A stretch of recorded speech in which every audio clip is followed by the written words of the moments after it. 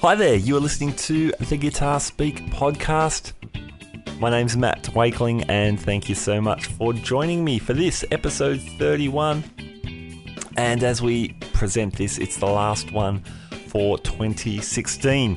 It's New Year's Eve in Sydney as I'm recording this, and we're wrapping up the year. When we started in April 2016, I didn't know two things I wasn't sure about. Number one, would I get any guests on the show? Just starting from scratch, being an unknown quantity. Number two, would anyone listen if I did, if I got someone to talk to?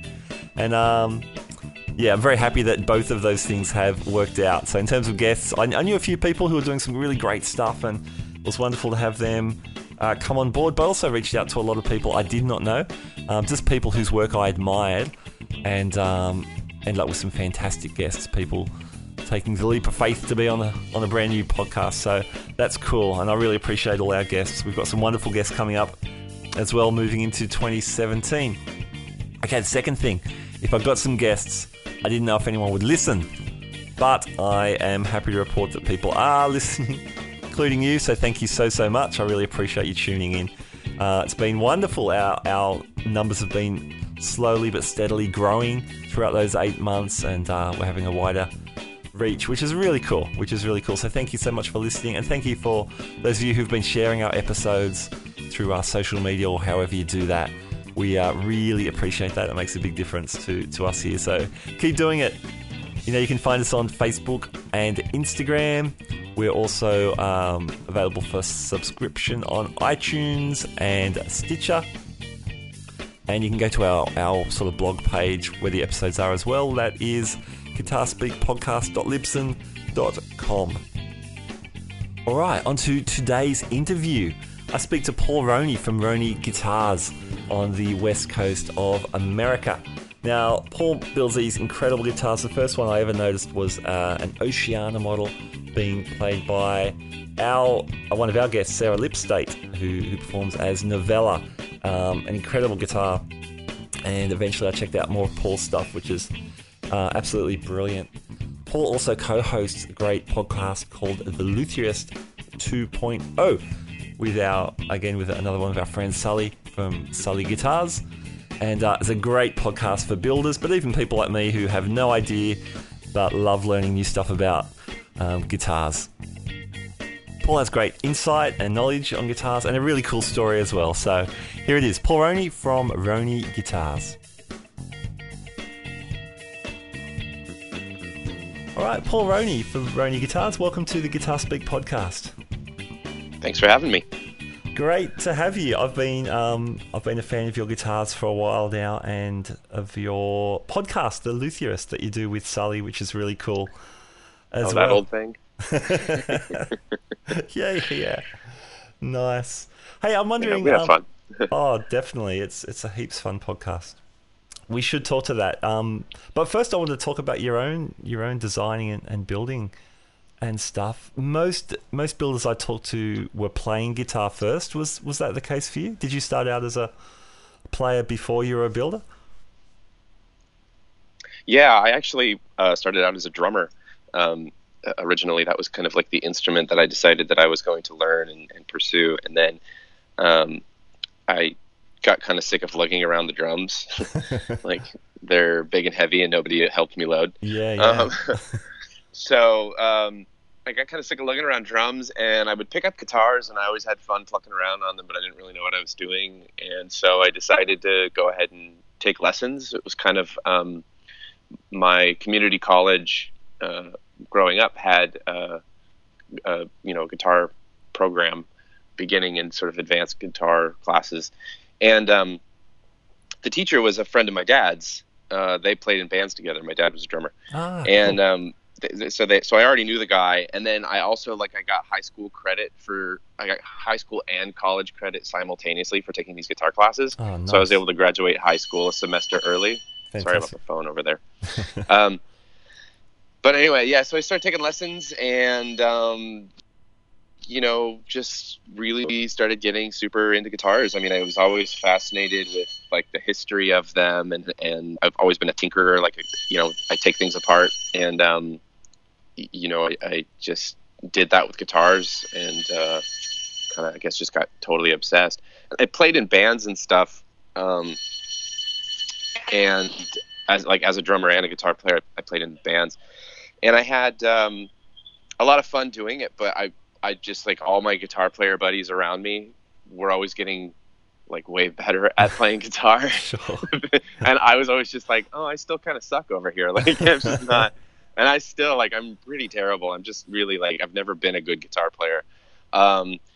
But yeah, at some point in time, I started taking them apart, putting them back together again, doing setups for my friends on their guitars and things like that. And so, you know, I was kind of pretty intimately familiar with how guitar worked. And then that kind of, you know, how the building thing started. Yeah, cool. That's great. Were there particular designs and things you loved to play, like when you were playing, that maybe influenced your designing when you eventually did that? Yeah, totally. I mean, my first love was Les Pauls. I just always thought those were the coolest looking guitar on the planet. You know, like a Les Paul Custom. Yes, yeah. In black with all the binding and the split diamond and block inlays and all that stuff. Like, Awesome. Les Paul Custom was always just like the sexiest guitar in the world to me. You know. And so that definitely influenced a lot of, like, what I build. You know, most of my guitars are like set neck designs with that 24 and 3/4 scale length. And, Okay. Yeah. you know, the sort of Gibson style neck and nut width, and, you know, bindings and everything. I love binding. Yeah. But then other influences started to come along too. I fell in love with Fender Jazzmasters. Yep.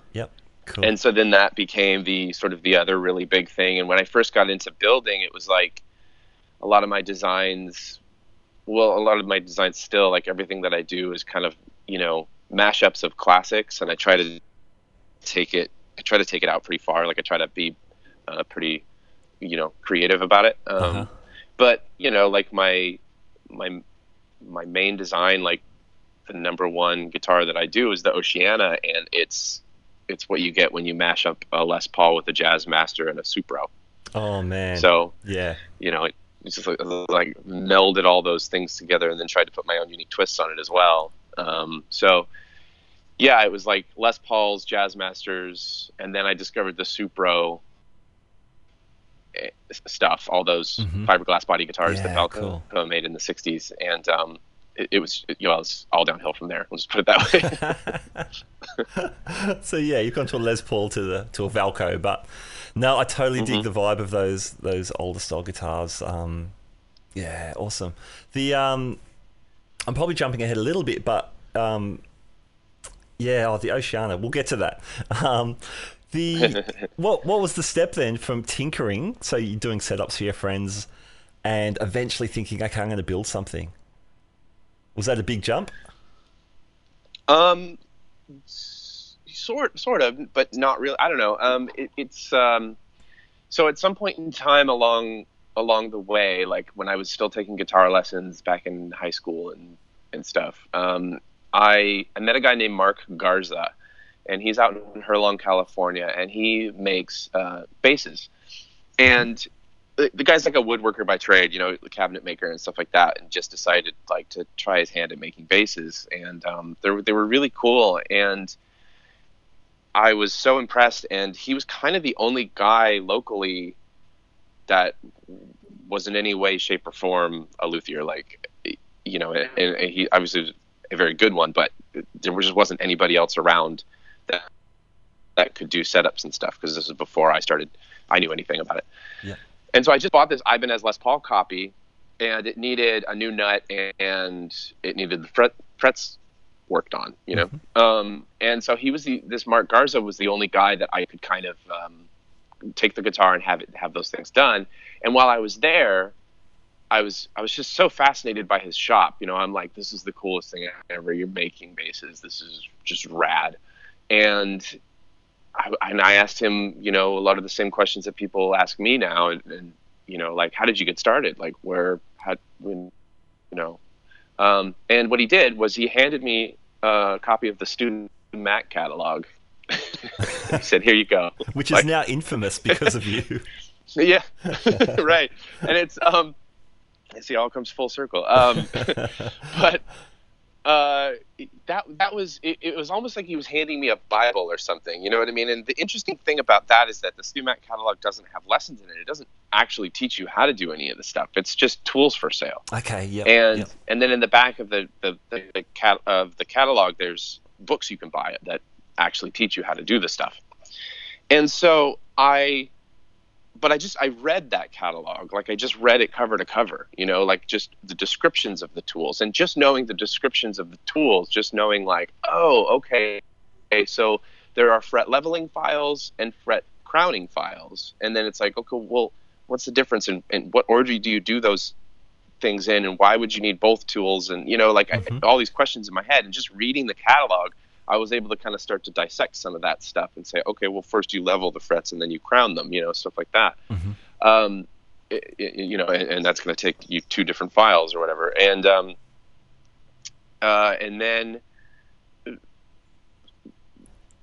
there was just a lot of over the years of like, you know, just messing with my personal guitars, doing setups for friends and things like that. But then jump forward like years later, I was in a band, and we were playing a lot of shows locally back up in Chico, and like we wanted to play more shows. And so we kind of talked about it as a band about moving to a bigger city. And we all kind of agreed that Portland, Oregon was going to be where we were going to go. And then something came up with my girlfriend at the time and a neighbor that we had nearby that was being violent, and all this just like drama stuff, right? And so me and the girlfriend decided, well, let's just move to Portland now. It's like a few months ahead of time, but you know, the band will be on hiatus for a few months while everybody's relocating. But then, you know, we'll reunite and find a place to practice up in Portland. So I made that move, and the rest of the band didn't. It basically broke up the band. So I had basically moved to Portland, which is something I'd wanted to do anyway, but I'd moved to Portland for this band that I didn't have anymore. I had quit going to college because I wanted to play music in this band. And so I wasn't in college anymore. I always knew I was like, I wanted to be a teacher, but I didn't know what I wanted to teach. I never had like one subject that was like, oh, I'm so awesome at math and science. Well, I'm going to teach that. It like, I didn't know what I was going to teach. So I basically was at a point in my life where I had no idea what I was going to do with my life, you know? And then I went to Powell's Books in Portland, and I found a section of books about guitar making. Cool. There's just like, you know, a shelf, like this one little shelf, like 2 feet wide by, you know, whatever. And all the books were about guitar making, and a lot of it was, there was like a lot of acoustic guitar making stuff, archtop guitar making stuff. But there was a few of those that were about electric guitars, and I just started flipping through them. And I was like, I already have some of these tools just from all the tinkering I've done over the years. It looks like if I buy a router and some plywood to make templates, that I can probably make some guitars. That sounds like a lot of fun. Like that's going to be that might be a hobby or something, you know? And it's kind of seemed like if it went well and I enjoyed it, maybe that would be, you know, a way to make a career. And that's basically what happened. I just started buying the other tools that I needed, started just practice, you know, just cut up wood every chance I got. And I guess you could say the rest is history. You know, I just made really bad guitars for a long time and learned the hard way. And then, you know, and to get to where I am now. Woo! Fantastic, man. There you go. The backstory. That is cool. Do you remember the first guitar you built? Yeah, I mean, I built a lot of like parts and just bodies and necks that kind of never really got mated together and never really got finished. But my first guitar was like a really early version of the Oceana. Oh, okay. And at the time it it was called the Oceanic. Yep. And I only made that one, and then I stared at that thing for like 2 years, just stared at it hanging on my wall, hating it because it was just poor design. It was not nothing was good about it. It was just really bad. Okay. The design and then also the execution of it. So it was kind of a matter of like, I got to tighten up my building. I got to tighten up my paintwork. I got to, it was like all the craftsmanship part of it, but then also staring at that thing and just, wanting to redesign and reproportion the shape of it. Yeah. And then I did that. I basically spent 2 years making bodies and necks and parts and hardly ever finishing anything. Every once in a while, somebody might say, "Hey, can you build me a base 6?" And then I would make a base 6, Okay. or Yep. something. And then it was like 2 years of redesign in the computer to get to the second Oceana that I ever made, which is, I call it the first Oceana because the first one was Oceanic, and then this one's Oceana. So I call that one the first, and it really was the first. And it's the first, second, third, fourth, fifth, and sixth Oceanas. There are some slight design tweaks within them still, but pretty much after that, they've been consistently the same design. Okay. That I still do today, and I'm very proud of it. Yeah. The Oceana, actually, that's the first guitar of yours that that drew my attention. And that was when Sarah Lipstate started playing cool. the one you made for her, which would have been, I don't know, midway through this year, I guess. Yeah, about that, yeah. That guitar, I was originally, I was making it for myself. I wanted a guitar of my own, and I have that beautiful copper mastery kit, and I didn't want to give it up. And so I was going to make it for myself, and then she said that she was playing in L.A. Yeah, she had a residency or something back then. Yeah. And so she was going to be there for like 3 or 4 days, and she tweeted something about how she could only bring one guitar with her. Okay. Yep. And that's a difficult thing because she plays in a lot of different tunings. So I think she was kind of lamenting the fact that she didn't have couldn't bring more than one guitar. And so I just said, what if I sent you something? Like, what if I sent you a guitar that you could play? So originally it was just that she was just going to borrow it, and just for the residency. And she very much fell in love with it.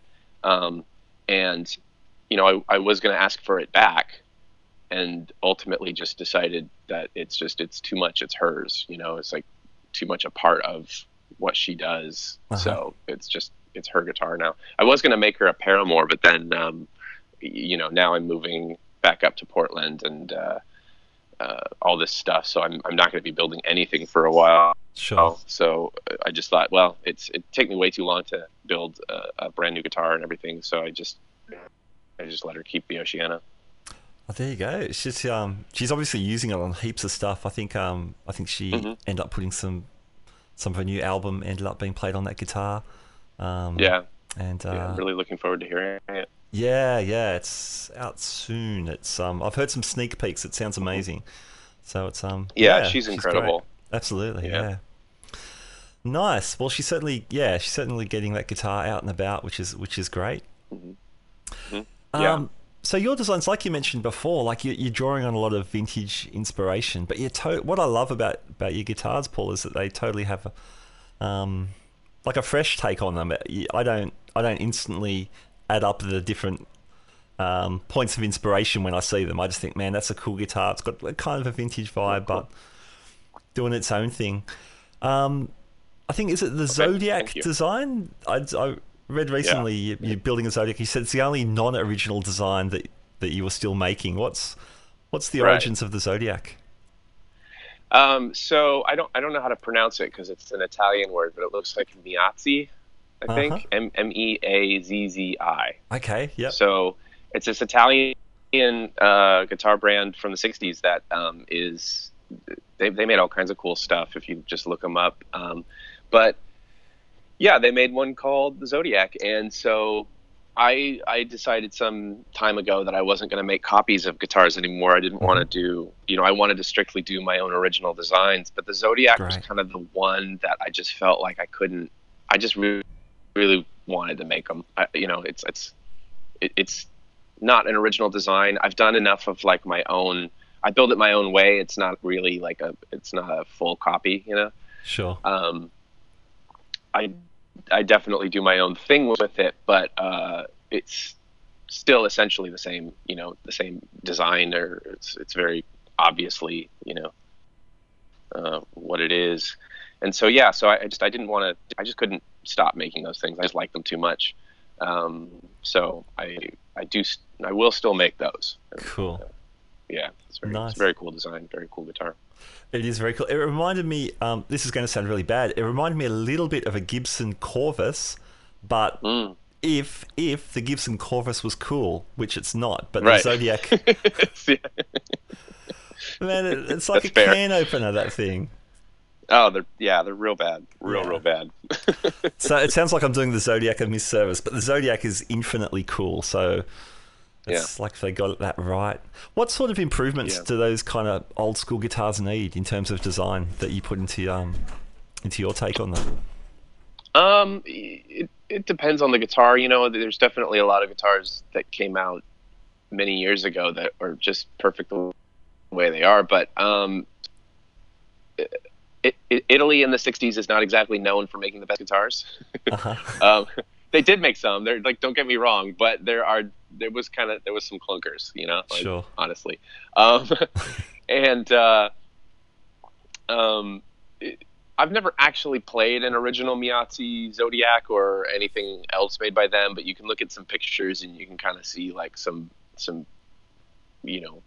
pretty poor looking hardware, and it's obvious that the necks are substantially massive chunks of wood and things like that. So, what improvements do they need? I guess, we just modern manufacturing, capabilities, and tailoring it more to like real, players that would might actually want to play it. Yeah, sure. And not need a tetanus shot and things like that. So yeah. Nice. One of the Roadhouse, not Roadhouse, one of the Zodiacs I've seen that you've built has Roadhouse pickups with those 12 slug pickups. They look really cool. Oh yeah. What? Yeah, that was an original design idea that I came up with. I was kind of looking at like old D'Armond pickups that have they have the screws in the middle of the coil that can adjust. Like magnet, the height. Yeah. up and down. Yep. Yeah. Which are pretty cool looking, and so I kind of wanted to make some pickups like that, but it was kind of almost just like a visual thing at first, and then it was like, okay, well, if we're going to do this visual thing, like we're not actually going to be able to put the screws in it and do the adjust the magnet height like that. So what if we just add another row of magnets, and how's that going to change the sound, and what are we going to wrap a coil around the whole thing? Or are we going to do it humbucker style, or what? Like it was kind of, so Ken at Roadhouse Pickups and I, we chat on the phone, and we try to come up with crazy ideas all the time. It's kind of our thing, Nice. We like things that are weird and different and out of the ordinary, so we try to come up with cool ideas. And that was just one of those things, one of those ideas that we saw through, so they're basically just Jazzmaster pickups with an extra row of magnets in them. Okay. Yep. And they sound like they just kind of take your head off. They were noisy. Like that was the drawback, is they're pretty noisy, Okay. as Jazzmaster pickups tend to be anyway. Yes. But these were kind of maybe a little extra noisy. Yeah. Just in terms of picking up like the radio interference, 60 cycle hum, that kind of thing. And they really they were noisy, but they sounded pretty amazing. Yeah. Just Cool. huge fat pickups. Well, I read somewhere, or I heard someone say, I don't know who said it, but I've adopted it ever since. A little bit of noise never hurt anyone. If the tones work. Yeah, that's fair. It's worth it. Yeah, that's fair. Yeah, With I the, agree. I don't get bothered by single coil noise. Absolutely. Maybe just between songs, just turn your guitar down. Like, that's all. Yeah, there you go. I think all Hit that those, mute button on your tuner. yeah, man. I think all those Jazzmaster guys that make a lot of noise, I think they get good at, hitting the distortion boxes and turning them off when they don't want them, and turning the volume down and all that kind of gear. Were they noisy? These Roadhouse ones, were they noisy because it's still essentially a single coil, but you've got a larger amount of coil? Yeah, I mean, I think the coil itself was probably similar size to to like a Jazzmaster pickup. Yeah, okay. But the extra magnets and just I think they're just pretty hot pickups in general, and okay, it's just that kind of thing. Yeah, cool. Yeah, they look awesome. They look super cool. But you've also come up with a really ingenious way of the bolt-on section, the neck bolt-on, where you're using only 2 bolts, I think. How does that thing work, and what's the story there? So when I was developing the Little Stinker, it was kind of a matter of, wanting to offer this handmade in America guitar at a more affordable price, and so it was like, well, how let's strip down, like really strip down everything that's going to go into it. I wanted to just really simplify, I guess, is what I'm getting at. Yeah. And one of the things was doing a bolt-on neck and doing it with the old-fashioned way with the 4-bolt 4 screws and the plate. Yeah. It's kind of like that's the old school original way to do it, and well, the plate and screws cost money, so it doesn't cost much money. But I was like, okay, how can I make that part even cheaper? It was like a cost cutting thing, kind of. And I thought, well, if I just use some big bolts and some big washers, I can buy those things in bulk and I can save money there. But okay, like, how do you use big bolts and washers and create a stable neck joint, with only like 2 bolts? And so I beveled it. So the heel has, it's like a 15-degree angle bevel that goes down, it tapers, and then the neck pocket does the same thing. Yeah. It tapers in. So it tapers down to where those 2 bolts are. So it's kind of self-aligning. Okay. And there's pressure on the bottom, and there's pressure on the side walls as well. Wow, that's cool. And they're very meaty bolts. They're very big. They're quarter 20 bolts, which is far bigger than the screws in a Strat. And that makes it real secure and just a strong neck joint. Yeah, cool. You're probably getting secure. You're probably getting a good transference of vibrations too if you've got pressure on the different sides. Yeah, rather than just on the back like an old school kind of thing. Yeah. I think it's a better neck joint. And it's not like I'm the first guy to do it. There's other guys that are doing it now. Tom Anderson Guitar Works does it. Nystrom Guitars does a beveled neck pocket. Okay. Yep. Like that.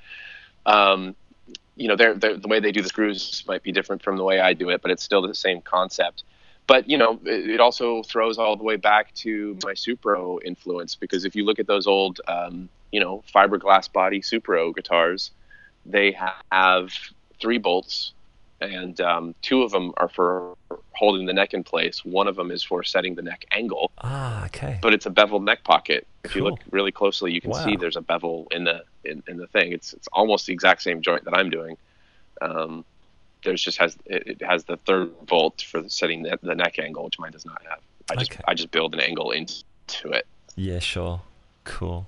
That's awesome, though. I love that you're trying to come up with something to fit your spec and to fit the cost you had in mind, and yet you've come up with something that's actually quite innovative and is doing a great job at the same time. That's really cool. Yeah, it was kind of one of those things where when I realized what was going on, when I actually made the decision to go ahead and do it that way, I was just really excited, because it's like, oh, this is really cool. I'm making something better, and it's also like a cost cutting thing, so I can sell the guitar for cheaper, and it's like win-win all Yeah, around, you know. absolutely. Nice. And if anything, I mean, just by looking at it at least, it looks like the upper fret access is probably going to be a little bit easier without a big clunky neck plate. Yeah, actually, it's cool because of the way that bevel is. Because I just sort of like run the cutaway Yeah, yeah. up to the end of the heel, and there's actually like less meat there than in your typical bolt neck joint. Cool, man. That's great. Very cool. Yeah, thank you. Hey, so as you mentioned a bit earlier, you're taking a bit of a break and relocating at the moment. Yeah, But I did hear you've got a guitar teching gig in the works. yeah, yeah. Well, yeah, it's been pushed back like a couple of times. Just the band is still booking the shows and things like that. But we're looking at going overseas and playing at some military bases, and probably sometime in the summer, like a 6-week U.S. tour kind of a thing. Awesome. It's a first for me. I've never done a guitar tech job before, but it seemed like a cool way to get out and see the world. Do some traveling, and Yeah. it's like a paid job, so really appeals to me. Yeah, that sounds really cool. Would you be doing Yeah. as guitar tech? Obviously, you're taking for the guitars, but would you be looking after amps and effects rigs as well, or we just specialize on the actual? Yeah, guitars? I mean, I assume so. Yeah, I think that it's full, loading equipment in and out, and maintaining rigs. The whole thing. Cool. Not just making sure that the guitars are playable, but Yeah. if an amp is suddenly not making noise for some reason when it should be, go and troubleshoot the problem. Sure. Awesome. Which I think I'm, I think I know what I can. I think I know how to do it. I think I know what I'm doing in that department. I mostly know how gear works. So Yeah. Oh man, you could not only fix the guitar, you could just build a whole new one if needs be. So that's very cool. Can you mention the artist yet, or are you just waiting till you get some dates locked in? Yeah. I mean, I think we're waiting. Sure. Until the shows are booked or whatever. Sure. I mean, fair enough. I could probably mention it, but I don't know if I don't know how they'd feel about that or whatever. But I mean, I can give you a hint. It's a band that was kind of really big in the late '90s, early 2000s. It was kind of like mega radio hits, Cool. that kind of thing. Top 40 like blockbuster mega hits, platinum selling records, that kind of thing. Nice. Right around that time frame. Cool. Sounds good. And they've been going strong ever since. They're still putting out really good records, and Awesome. selling out shows and everything. Nice. Man, that sounds great. That sounds really cool. Yeah. Hope that works out really well. Yeah, I'm looking forward to it. Very Yeah. cool. And in all the while you've been running the Lutherist podcast with Sully from Sully Guitars. That's a really cool show. Mm-hmm. When Thanks. Yeah. when did that start? Because you've done over 100 episodes, I know now. So you Oh, must have yeah, been going we for a have. while. Yeah. It started, I want to say, about 2 years ago, maybe. Okay. Yeah. Yeah, because That's probably right. you're pretty much weekly, I think. Yeah, it's weekly at this point. It wasn't originally. Like, it kind of started No, it started... I don't remember. It started with... it was, the girl I was with at the time. We hosted it together. Mm-hmm. And it was mostly, I guess, answering listener questions, and then or just kind of trying to cover topics like, let's just do an episode on the finishing process and go through the steps of how we paint a guitar or whatever. And then her and I split up, and she moved away, and I was going through a lot in my personal life at that time. And so the podcast really kind of fell by the wayside. It was really kind of like something that I didn't have the time to even think about. Sure. Plus, I didn't have a co-host anymore, and I just didn't really know what I was doing with it. Didn't even know if I wanted to keep it up or whatever. Yeah.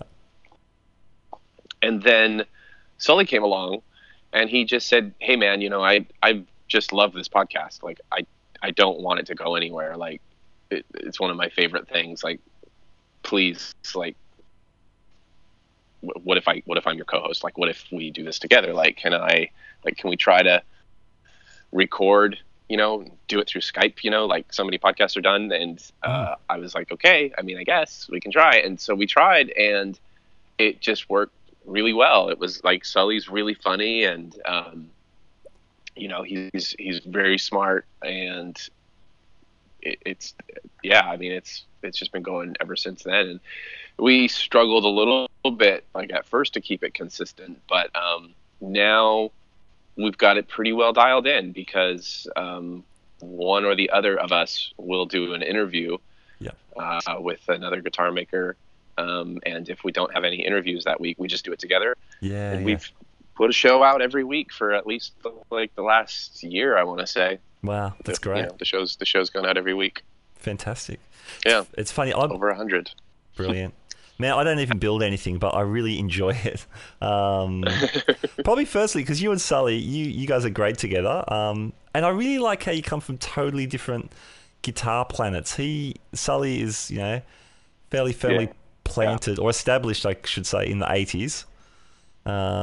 His guitars are a bit pointier than yours, and not quite as offset. But it's cool because then there's different. There's the different perspectives and things. But I love it also because I end up learning a lot about electric guitars just by hearing from these builders. So even for the non-builder guys, there's definitely something in it. Mm-hmm. Good. Yeah. I mean, we try for an entertaining show, regardless of what the subject is or who's on the show or whatever. It's fun to geek out for the geeks that are into that sort of thing, but I think it's also really cool to just have some comedy and have some people talk about their life, and just as much as I'm interested in, hearing about, Pete Malinowski's building techniques, I also just want to hear his story about, his art and how he got to where he is, and that kind of thing. So it's just about life, it's about people, it's about experiences, and all that kind of stuff. It fascinates me, and so that's really kind of what it's all about. So we try to do a good mixture of humor and actual real hard information, and techniques and things like that, and then mostly just a lot of drinking.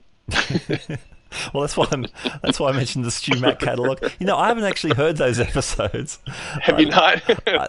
No. Well, it's one episode. It's one episode, and it's like 2 hours long. It's that was a fun one. It was where did we get the idea? I think somebody just suggested it, or I don't remember, but it was me and Sully and Doug Cower. Okay. And and a whole lot of bourbon. Just a lot. And we dissected the Stu Mac catalog. We basically just went page by page talking about all the stuff in it. And it ended up being about 2 hours long with a whole lot of yelling. Sully shouted about stainless steel frets enough times that he still has yet to live it down. Okay. I think I was kind of the most put together one, honestly, but it definitely went off the rails quite a bit. Yeah. Just put it that way. That's the magic of the podcast. You can do that kind of thing. Yeah. It's good. It's a lot of fun. I mean, I'm enjoying it more and more these days as I have help. Like I can't emphasize enough how helpful it is to me that Sully takes on so much responsibility to make sure the podcast goes up every week. Yeah, cool. And so it gives me the the freedom of mind to just be excited about it and keep up the keep it going. Yeah, great. Rolling along. Yeah, excellent. And in Portland, I get the idea there's a really there's a pretty vibrant instrument building and gear building scene up there. So yeah, there really is. I'm on a mailing list of guitar maker types, and associated friends up in Portland, and it's because they do like a potluck every year, and actually a couple times a year. There's one really great. A guy named Mark Roberts who makes ukuleles. He calls them ukuleles. But we know them as ukuleles. Yeah, anyway, but he makes he's a phenomenally good maker, luthier, and he's really taken it on himself to organize these events, and I've been to a couple, from like I was at the first one, and I've been to a couple more when I lived in Portland, and then since moving down here, I haven't been to one, but I'm looking forward to getting together with those guys again. But there's like the point of all of that is the community, and that mailing list is like 50 people. I mean, it's just insane. Wow. And there's of course guys that I talk about all the time, like Saul Cole and Roger Giffen, who were up there. But then and then there's also like Peter Sorba and what's that guy's name? Kerr? Oh, I'm totally blanking on his name, but he's amazing. Anyway, I think even there's Todd Milet is up there. There's so many more. I'm drawing a blank right now, but anyway, sure. Matt Proctor, Brian Watson, those guys are all up there. Anyway, there's just all these really great guys up there, and everybody's friends. It's cool. Yeah, awesome. Yeah, I guess I mentioned that. There's probably a bunch of guys up there that might end up on future episodes as well, which is really cool. Oh, absolutely. Yeah. That's great. Yeah, I'm definitely hoping to do that. I want to go and just go ahead and do all those interviews in person, which would be really cool. That'd be nice. There's not much. There's just not, like around this area, there's just not that many people to talk to. But There's a lot up there. Awesome. Very cool. Well, Paul, thanks for talking to us today. Is there anything we haven't covered? Anything coming up? I know you're a little bit shifting gears, which is cool at the moment. Anyway. But I guess, will you be keeping, for people wanting to keep up with what you do, is the Luthiorist the best point to, I guess, check in from here on for a little while? Yeah, well, the Luthiorist is a great place to check in and see what's up, because you'll hear it right from the horse's mouth, know? Yeah, cool. Sully and I kind of recap what's going on with us occasionally. Nice. But yeah, I mean, people can go to RoneyGuitars.com. People can follow me on Instagram. I'm at RoneyGuitars on there. They can follow me on Twitter. I'm at Paul Roney on there. They can follow my Tumblr. It's RoneyGuitars.tumblr.com. Yeah, awesome. I'm rarely on Facebook.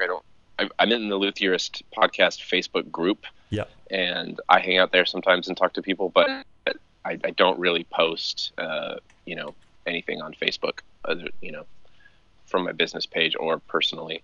Sure.